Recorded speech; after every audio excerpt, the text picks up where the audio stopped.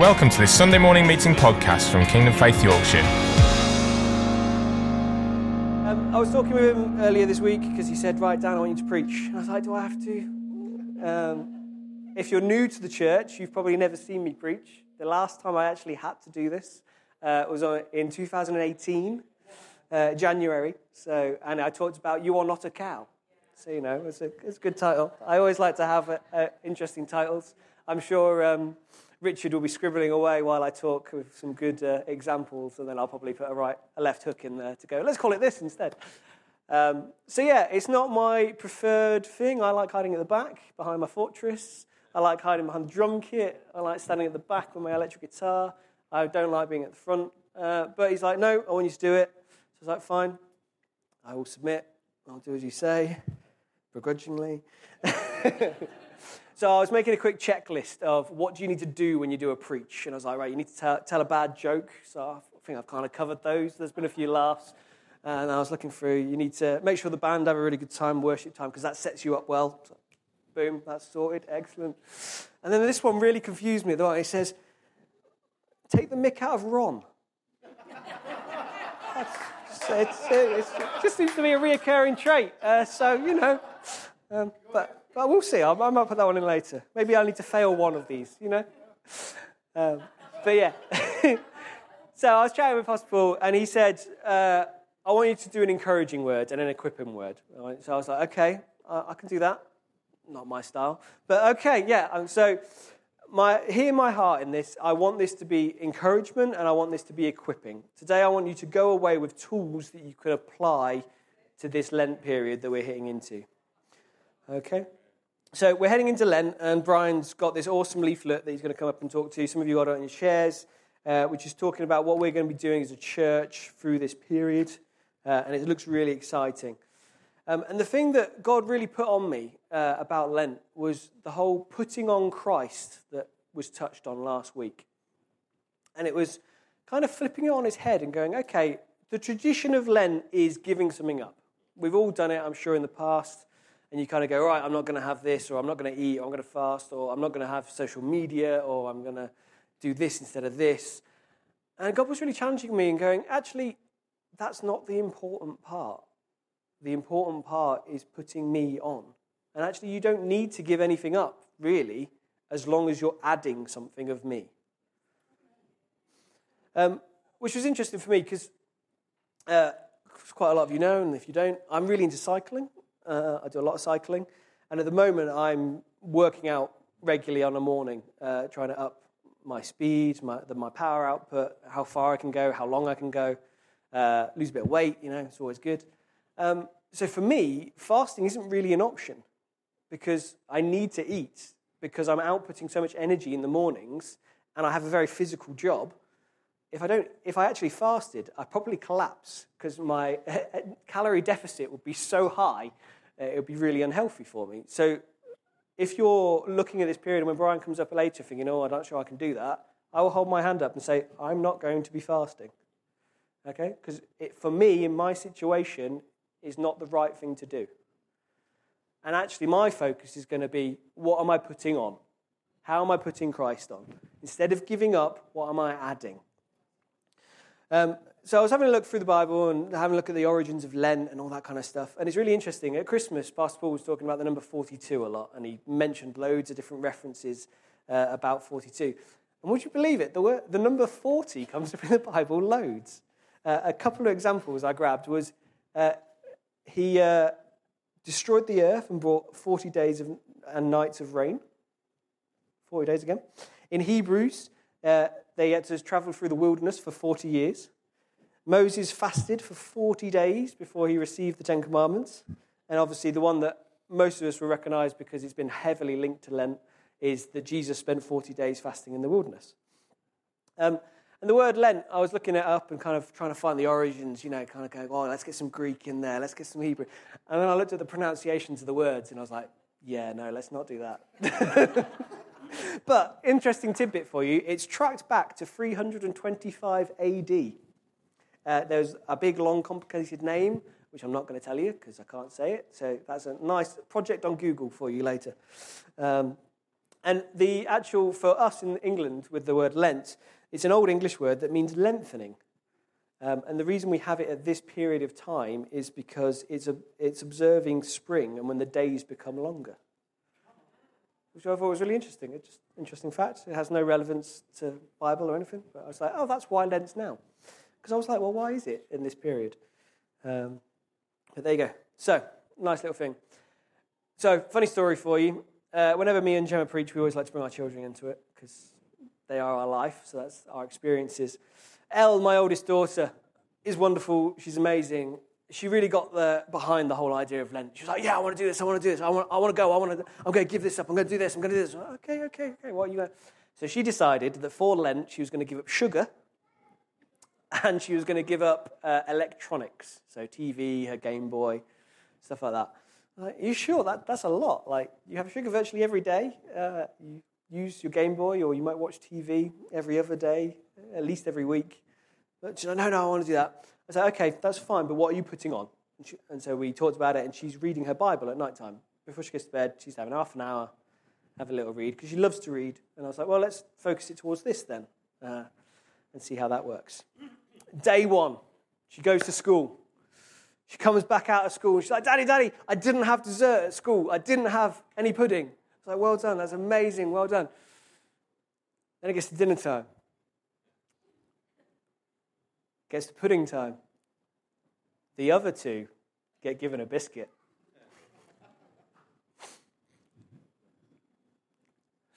You could see those longing eyes. The other two then get the iPad out and start watching something. Slowly leaning over. It's like, oh, do you want a biscuit? She's like, yeah, I don't want to do that. I said, okay, that's fine, you can have a biscuit. Do you want to watch some TV? Oh, yeah, I want to watch some TV. Okay, go watch some TV, that's great. I then do all the bedtime routine that night, get Ruin, obviously Jem does a lot of it, so go into her room. She's reading her Bible. So I didn't care at all that she'd failed on the giving up part, because she'd done the putting on part, and actually that's the bit that's important. Putting Christ in is the bit that we care about. It's okay that she has a biscuit.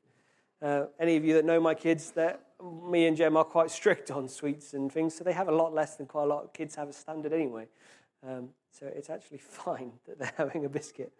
So I was thinking about this, and I was like, well, how do we put success, and how do we succeed at putting on Christ? Because it's all right us standing at the front and saying, oh, you need to put on Christ, you need to put on Christ. And kind of go, well, how are we going to do that? What skills do I have to be able to do that? And that's what links me back into my cycling, interestingly enough. Because it's a bit like my working out. How do I succeed at that? And how do I keep motivated? January, obviously, is the big, everybody get fit. Gym's always skyrocketing memberships, and everyone's like, yeah, I'm going to lose weight this year. And then by February, everyone's kind of given up and like, nah, come down. So, well, how do we move that kind of excitement at the start into a long-term habit, if you will?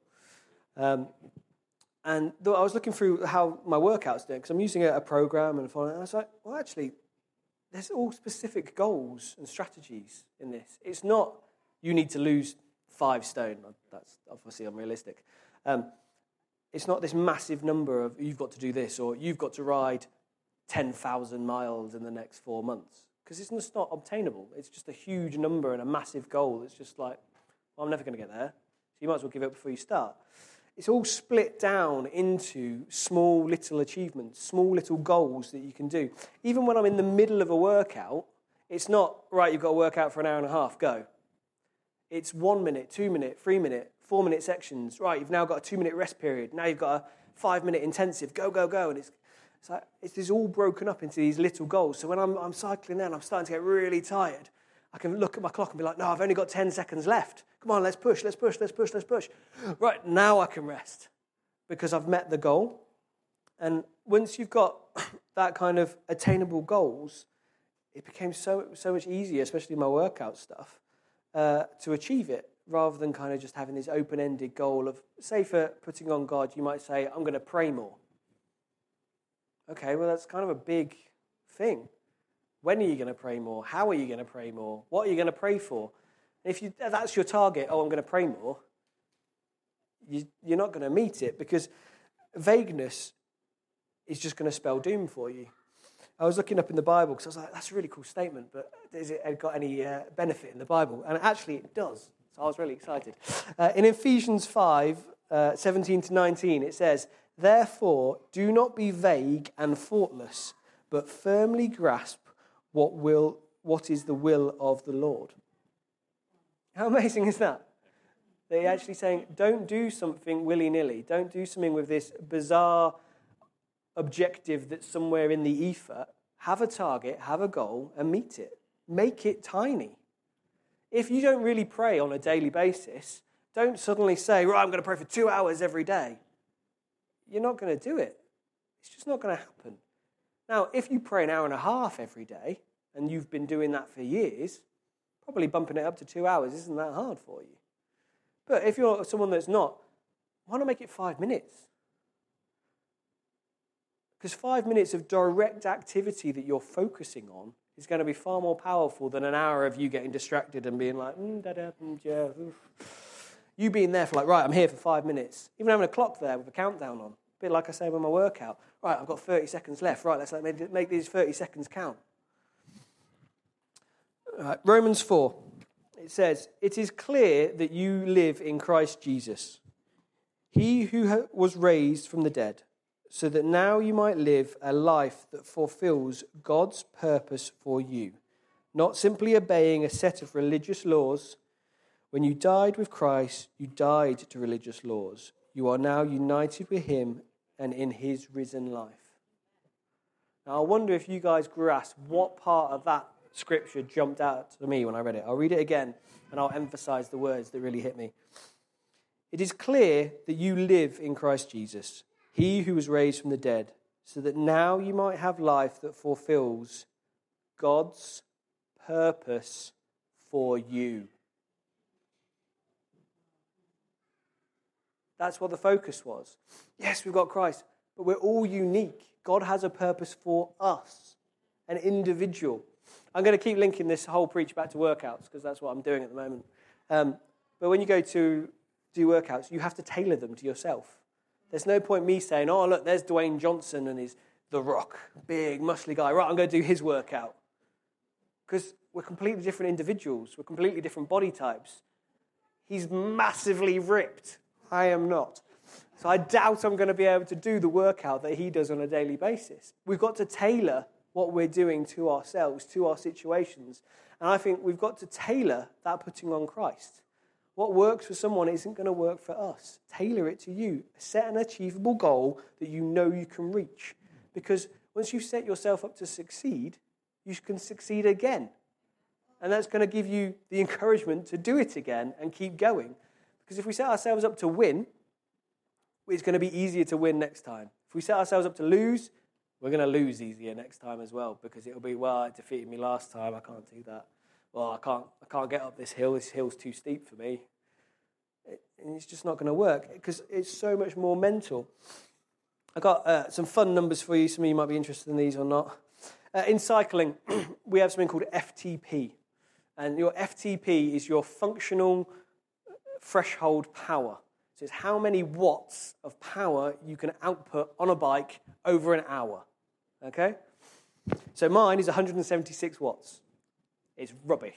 That's not good at all.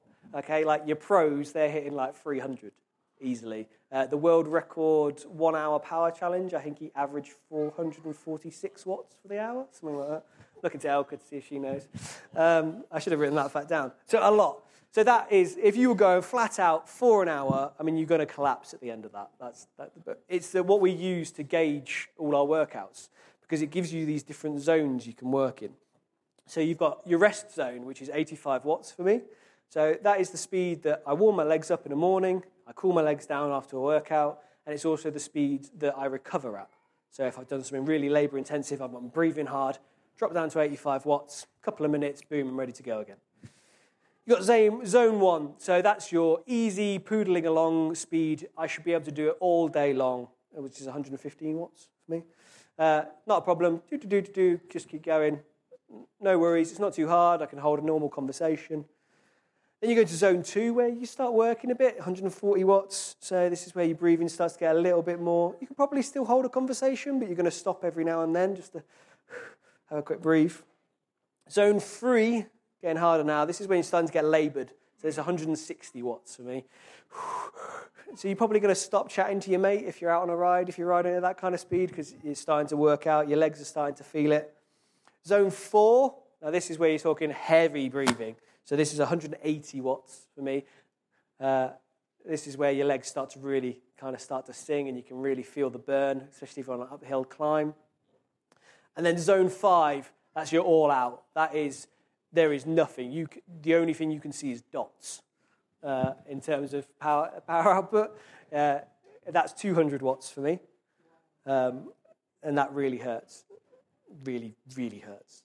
But these numbers are really useful for when I'm working out because I can gauge what I'm going to do. So it will say to me, right, today we're going to work at 80% of your FTP. Or today you're going to be doing intervals up to 115% of your FTP. And I'll go, oh dear, that's going to hurt. But those little things and those little targets and those little training things are what are helping me get better and better and better. Those little stretches into zone 5, us pushing up to 200 watts, that's way above what I can ride at. But because I'm extending and stretching myself, it's going to then bring everything else up slowly. It's going to strengthen me slowly. So we can apply that to the Lord. Because if we say we set ourselves that 5-minute target, so let's call our 5-minute prayer our FTP, our prayer target. I can't think of a cool acronym. I'm sure someone will. But let's say that.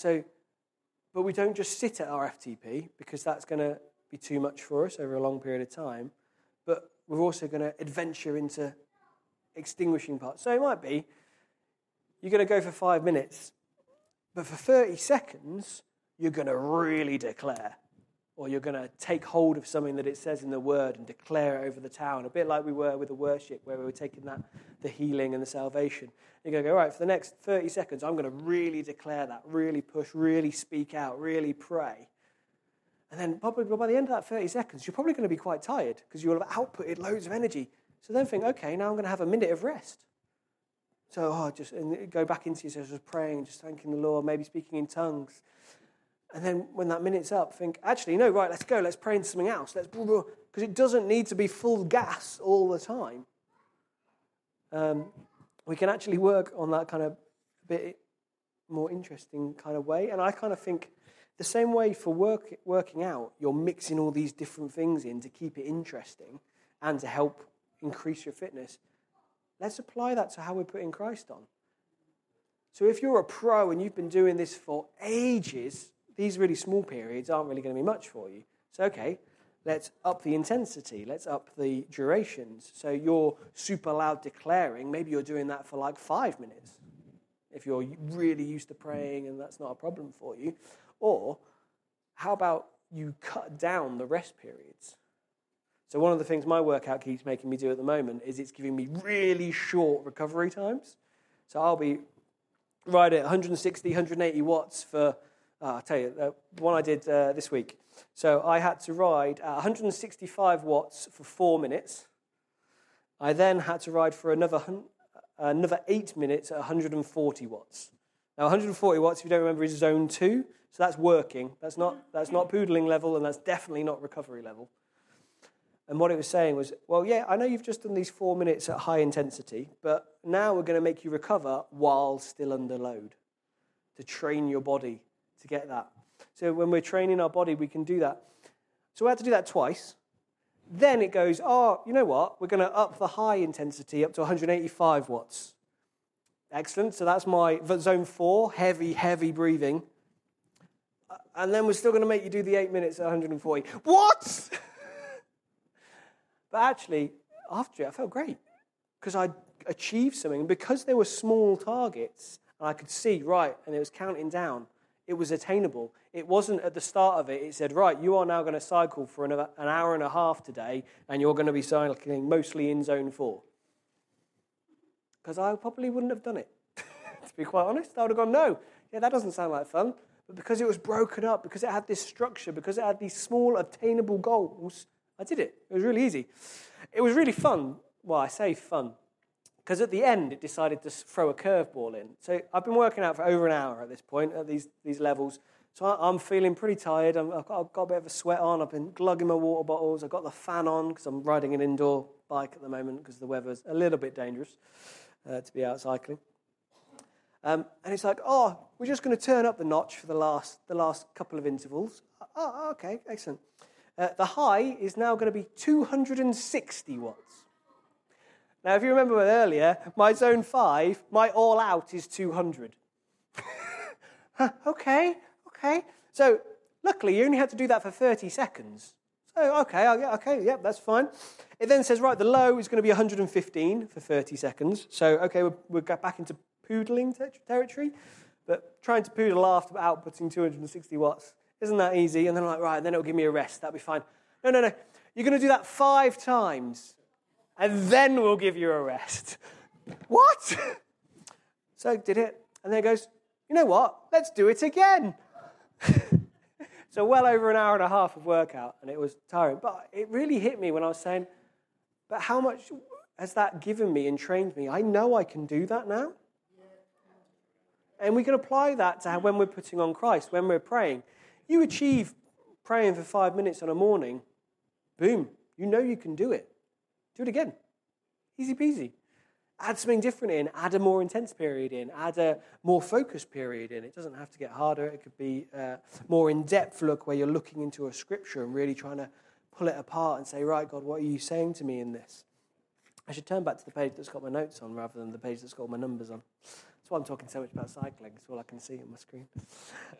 So I was thinking, how do we do this? How do we apply this? And I was looking into habit forming. And I was like, well, surely it kind of becomes a habit because I get up every morning, normally before 6 to get up, and so it's kind of habitual. Even when I'm planning not to work up, I normally wake up and then go back to sleep because I'm tired. How does that work? And I was trying to think, I was thinking, oh, yeah, it's that stuff about the 21 days of doing something. And apparently that's all a myth, the whole 21 days of habit forming. It's all about creating new electrical pathways in your brain. That is actually what it is. So I was looking at what was that and how can we create these habits if it's not just something, if it's not repetition. And what I found was really interesting. There's actually 3 stages to making something into a habit. The first phase is the honeymoon. It's quite often referred to newlyweds, where it's the la-la time, this is so amazing, we love each other. So the honeymoon bit, that's the easy bit. That's the bit where you've got all the motivation. That's the January of people who are going to the gym. You know, I've got all the inspiration, let's go, yeah, this is exciting. Then starts to feel a bit more difficult, and you kind of go, and you fall back. So the next stage is the fight through. That's that bit where that inspiration has dropped and reality is set in that you've signed up to the gym for 6 months and you've only made it through month 1 and you're already fading.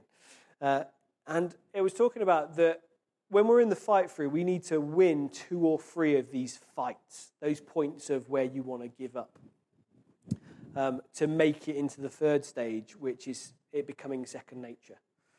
Something that you do, you can just, boom, I can do this. And I was like, okay, so, and it was like, what it was talking about was how you can equip yourself to get through that fight through. And the first one, which I thought was really key, was to recognize it. Recognize that you're in that place of fighting to make this happen.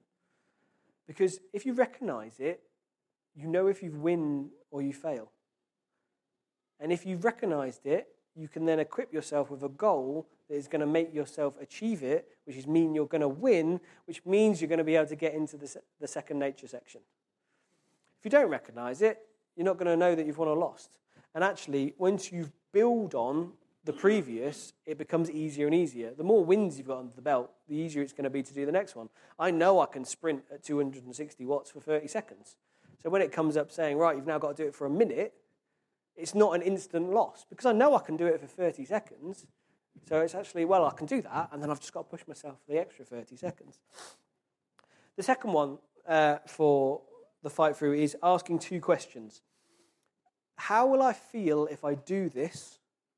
And the counter, how will I feel if I don't do this? So for some people, it might be, actually, if I do pray, How is that going to make me feel? Is that going to set my day up better? So it might be that you want to pray in the morning, it might be pray in your evening. Analyze it. Ask yourselves those questions. Okay, if I'm going to put on Christ at this time of 40 days, how is it going to make me feel? What is the objective that I'm trying to get to? What is the goal?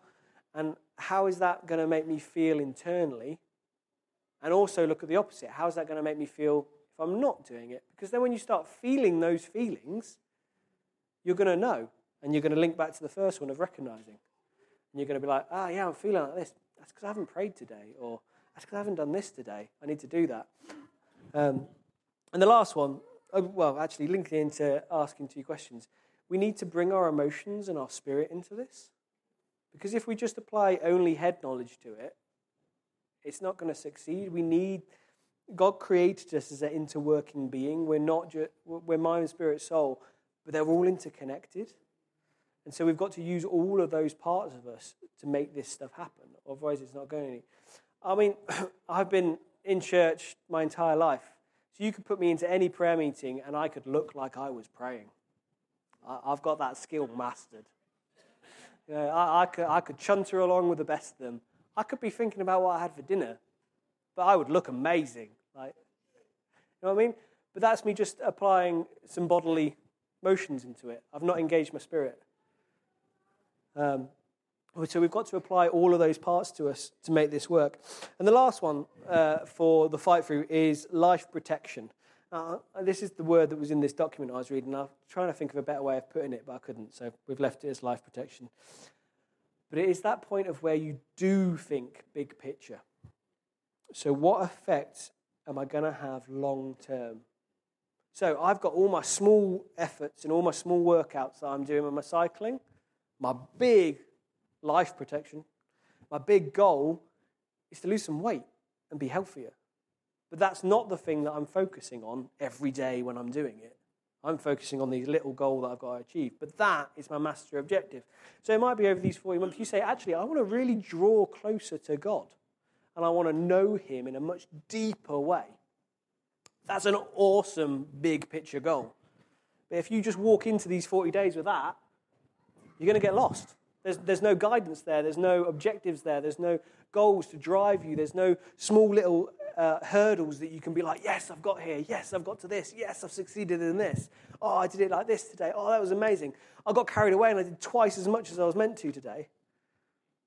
Because if you haven't got any of that to recognize, you can't see when you've won. So you can't see when you're getting into that kind of second nature style. It's like that kind of thing. What if we actually believed if prayer actually worked, we were talking about last year? How excited would we get to actually be doing it and achieving it? So then the last phase is second nature. So this is when you're really getting in the groove of it. It's starting to feel a bit easier. So it might be that, I can get up, I can pray for 5 minutes, boom, that's easy. Not a problem. So once you're hitting that stage, that's when you start thinking, okay, I need to start challenging myself again. So for me, when I'm doing the workouts, luckily I don't have to because it's a plan and it just keeps getting harder. So I don't have to kind of think, it's getting easy because it just keeps getting harder. This next week, they sent me an email today telling me that they're going to do 5 sessions instead of the normal 4. Yay!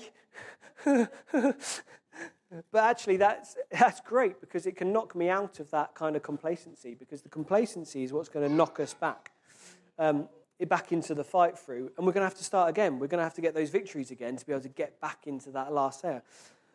There's 3 things again that knock us out of that. There's the discouragement monster.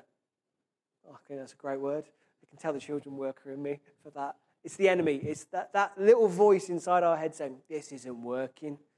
You can't do this. That 5 minutes you were meant to do, you only did 4. Yeah, that first minute didn't count. You were looking at your phone. You were getting your Bible out. Yeah, you're rubbish at this. You can't do this. And that discouragement just hits you and pulls you back into that fight for can't do it. Disruptions can do it as well. Changing circumstances. It could be you got ill, so you weren't able to do your normal routine. It could be you went on vacation. It could even be the weekend. It could mess up what you're doing and slip you back into that way of not doing it. It could even be a crazy work schedule. and scheduling and fatigue. I had a couple of weeks ago, my work has been insane. I've been pulling 50, 60-hour weeks for the last couple of weeks.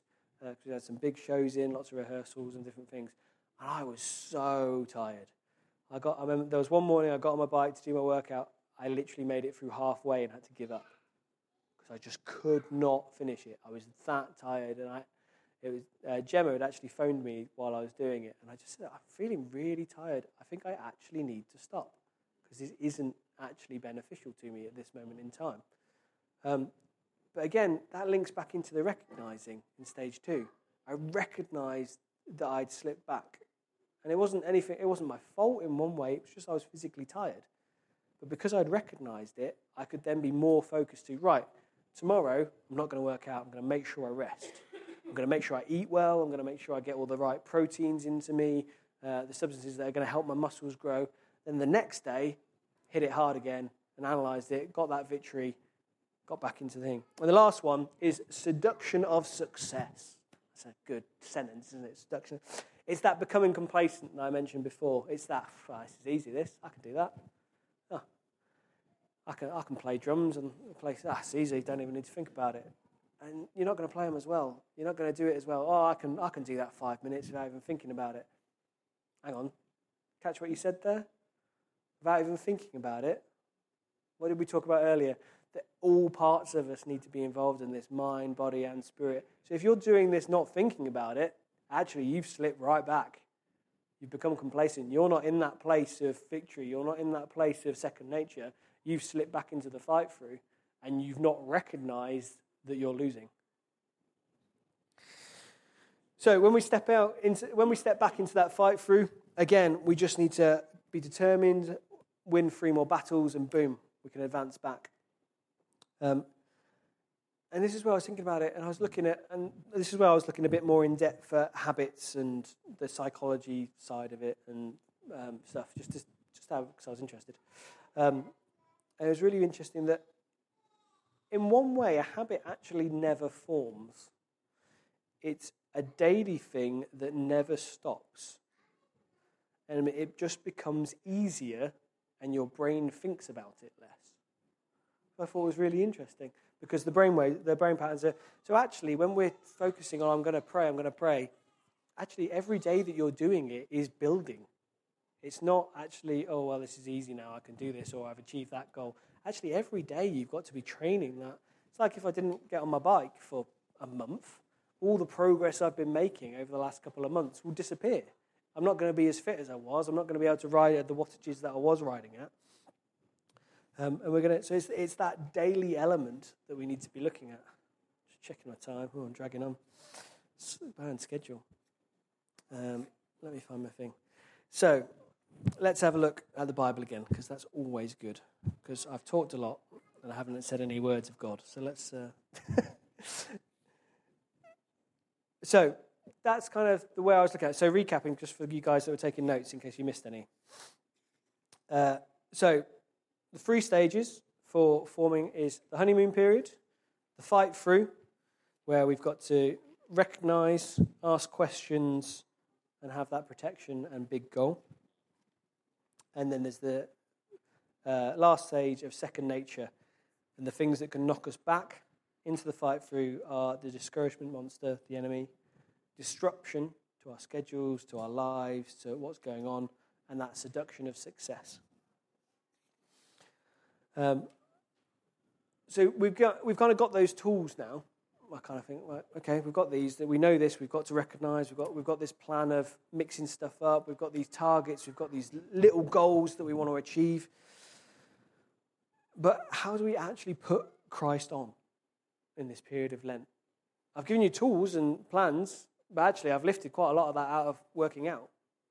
But we can adapt the same skill sets and the same things to what we're doing. So how are we using those skills that we've just talked about into putting on Christ and making it something that's achievable?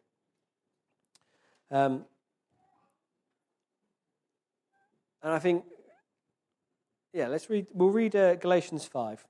So in Galatians 5:6 it says, "For in Christ Jesus, neither being a Jew nor a Gentile is of any significance.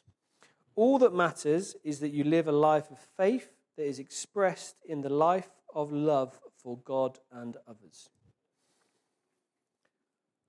So you might wonder why I'm reading that one out.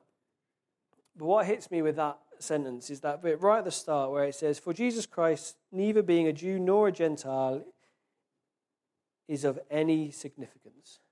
He didn't care. It wasn't a problem that you were that person and this was that person and they were this person. You're all the same. We're all those chosen people. Remember in the first verse in Romans 7 where it said, God's purpose for you. We are all unique. So putting Christ on for all of us is going to be different. And it's not something that we should be comparing against somebody else for that success. It should be something that is a goal that we have set for ourselves. Oh, that looks yummy, Callum. It needs to be that part where we set that goal for ourselves to achieve it. There's no point us being like, I want to do it like that, I'm going to do it like that. Like I mentioned with The Rock. There's no point me doing his workout plan, I'm not going to do it, I need to do my workout plan. And it kind of, I was trying to think about that, and I was saying, well, okay, how does that work? How does that link in? How do we be all that we can be? That kind of thing. And I was reminded of the woman in the synagogue and her offering, the widow's offering, I think it's called in this Bible. Let me find it. In Mark 12:41, the widow's offering. Jesus sat down directly opposite the place where people placed their offerings. He watched them as they gave into the temple's treasury. Several of the wealthy threw in large amounts, often onto stationery. See, I don't like big words. However, a poor widow came along and put in 2 of the cheapest copper coins, worth far less than a penny. Jesus drew the attention to his disciples to this and said, I tell you the truth, this poor widow has really put more into the treasury than any of the others. They gave out of their ample resources, but despite her poverty, this widow put in everything she had to live on. So how's that linked to what putting on Christ? It's linking back to that personal aspect of it. It doesn't matter that Bob McGee, just checking there wasn't any Bob McGee's in, is standing at the front declaring for 2 hours. It doesn't matter that he's in the prayer room every single night upstairs. Because it might be that you're a mum and you've got kids to put to bed. So there's no point comparing ourselves to that because it's a personal thing. It's analysing what is achievable for you, what's in a goal that you can accomplish. There's no point of setting ourselves goals that we can't get to because we'll just fail and then we'll feel worse for it. That's no fun. There's no point me saying I'm going to whack my FTP up to 300 watts like the pros. I'm never going to get there, I don't think, even if I really try, because I'm not a pro cyclist. I don't have the time to go cycling all day long like they do. But actually, what my big objective, my life protection as we talked about it, is that losing a bit of weight and just being healthier. So we need to kind of come up with those ideas for ourselves rather than thinking this is what I've got to attain. And I think Brian's going to talk about this leaflet a bit later, and this has got some really great tools in it for ways that you can do that, and little suggestions and little things. But apply it to yourself. Don't just think, oh, well, it says I've got to do this, and I've got to do this on this day. If that doesn't work for you, do it at a different time. But do it at a different time. You've got to make that plan, work it out. So in my workout plan, I get set these different workouts. It never says what day I have to do that workout out on. I can do them in any order I want. The only thing it does is by Wednesday night, you need to have achieved this workout that I gave you on Monday. If it gives me a new workout on Thursday, you need to have achieved this by Sunday night. That's the limitations of it. And actually, I can plan at what time of the day I cycle, when I cycle, how long I actually want to cycle for. I can do the workout, but I could then carry on going if I wanted to. but I've got to do it. And it gets a little bit grumpy at you if you don't achieve them, which is kind of good because it helps you kind of be focused and driven to do it. So that's kind of how I see this. It's like it's that structure, that guide that you can look and apply to your work, what you're doing, and be like, yeah, I can achieve that. That's my goal. That's what I want to do. And it will work. Hopefully, some of this has made sense. You've all gone very quiet. So that either means you're really busy writing, because I've said some amazing stuff, which obviously I have. But I really hope that kind of idea has got through to you. I've shared quite a lot about me and what I'm saying, because that's how I process information and what I'm doing. And quite often when I see God doing stuff, it's because of something that's going on in me at the moment. So at the moment, the working out is a big thing that I'm doing. I'm sacrificing sleep to get on the bike and ride. I'm then going out for a full day's work. It gets me tired, but I'm like, no, this is what I'm trying to do. So, but what I saw was those little attainable goals is what's encouraging me to do it. Because I've tried to work out in the past. I've been riding my bike for a fair few years now, but never to the level that I am now, because it's those small attainable goals that are really helping drive me. And God was just really ringing it out to me, saying, well, apply this to every area. It doesn't have to just be in your cycling. Make everything a small attainable goal. And actually, I was starting to even think about my work life and going, well, actually, I already do that. Because if I need to make that work, I know that I need to get this. That's one goal. Right, I've achieved that. I need to plug it in. Right, I've done that. And I need to have done X, Y, Z. Actually, everything we do is small attainable goals, but we just don't think of it in that way. But I found with the working out and then applying this to putting on Christ, actually, if we apply that much smaller perspective to it of going to do this, even like the silly little times I was mentioning of saying, you're going to declare for 30 seconds. If that's something you've never done before and it's really daunting and someone says, right, we're going to declare right now, it could just be really scary. That could be like me saying, right, get on the bike, you're going to cycle at 260 watts. It's just like a no. But actually, we make that actually break that down. Right, for the next 10 seconds, you're going to do this. For the next 30 seconds, you're going to do this. It might be that system doesn't work at all for you. Okay, fine. It's not a problem. Take out of this what you think will work.